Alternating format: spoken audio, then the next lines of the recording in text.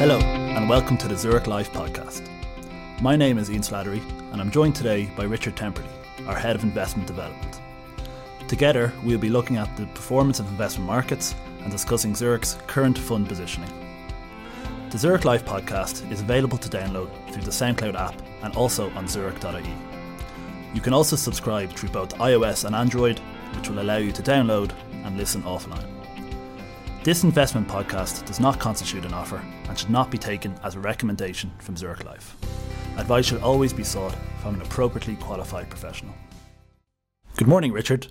We saw a strong start to the year for equity markets throughout January. Did that persist into February? Yes, Ian, and good morning to you. We've had a kind of a V-shaped recovery. Weak markets at the end of last year, particularly in December, and now two very strong months in January and also in February. So we saw the world market in euro terms rise by about 3.5% in February, following on from January's 7.5% rise. So very strong markets. The recovery in risk appetite can be explained by a couple of issues. Firstly, markets were very oversold at the end of December. And secondly, we've had a more pragmatic approach by policymakers, especially the Federal Reserve. So the Federal Reserve are now talking about no more rate rises in 2019. Of course, we've had 9 rate rises so far in the cycle, and it was expected there were going to be 3 more in 2019. But the Federal Reserve now hinting that there'll be possibly no more rate rises this year. And if we look further out the curve, the markets are anticipating maybe even a rate cut in 2020. So that change in rate expectations has obviously helped equities so far in 2019.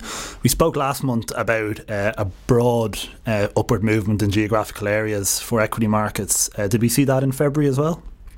Yes, it was positive across the board. So we look at local currency returns for February from the major markets. The best performing market was Australia, which was up over 5%. The poorest was the UK, but it again was up. It was up about 1.5%.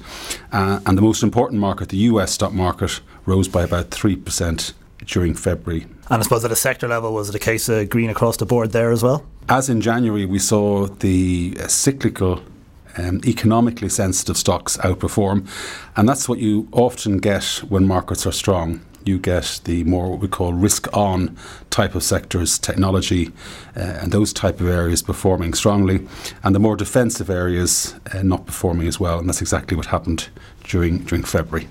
And moving over to fixed income and Eurozone sovereign debt in particular, we did see longer dated government bonds do pretty well into the back end of 2018, and they had an okay start to January as well.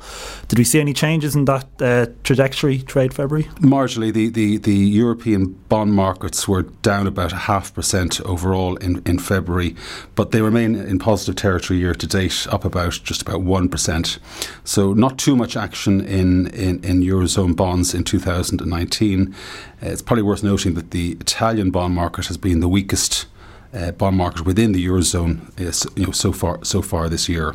So when we look at yields, the German 10-year bond yield rose marginally from 0.15% to 0.18%, and equivalent US yields rose from 2.63 to 2.72. So slight increase in yields, therefore prices were down slightly during February. Moving over to commodities and some of the currency movements we may have seen so far this year. Commodity prices have rebounded off lows in recent months, and there has been some talk of that persisting throughout 2019. And commodities are a large part of the alternative sectors of, say, the Prisma Fund. So what sort of movements did we see there throughout the month? Again, in this sort of risk-on environment during the first 2 months of this year, commodity prices performed strongly. So overall, commodities were up about 2.5% in January, following in February, following January's 8% plus rise. So strong commodity prices, particularly in the energy sector and particularly the oil price, which rose about 6% in February, following January's 15% uplift. And of course, the oil price appears to be rising sharply due to the fact that people are not as concerned about the US-China trade tensions as they were previously. There's some hope that there will be a resolution of that dispute. which means, of course, that economic growth may not have come off as much as previously anticipated.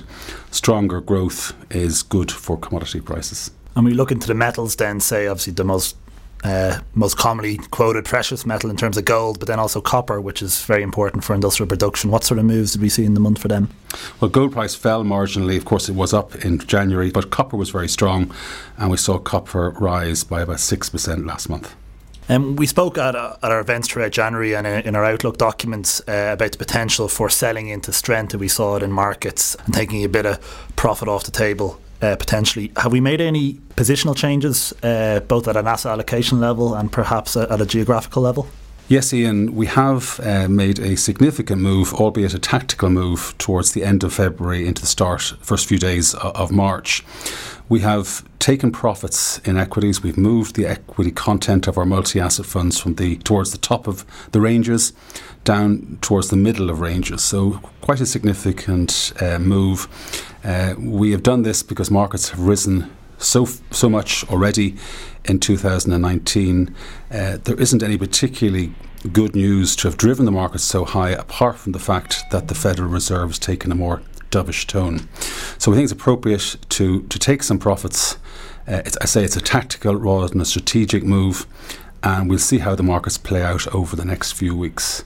And at that point, we may go back into equities if markets have fallen. We may not. We'll see how we'll judge it at the time. Okay, so as always, as an active manager, we're keeping an open mind in terms of what future events may hold. Exactly. You asked about regional and sector positions within the equity content. So we've more or less downsized across pro rata across the board. So the geographical positions remain unchanged, as do the sectoral positions. So we have a positive bias towards the Asia Pacific region. We have a negative bias towards Europe and the UK.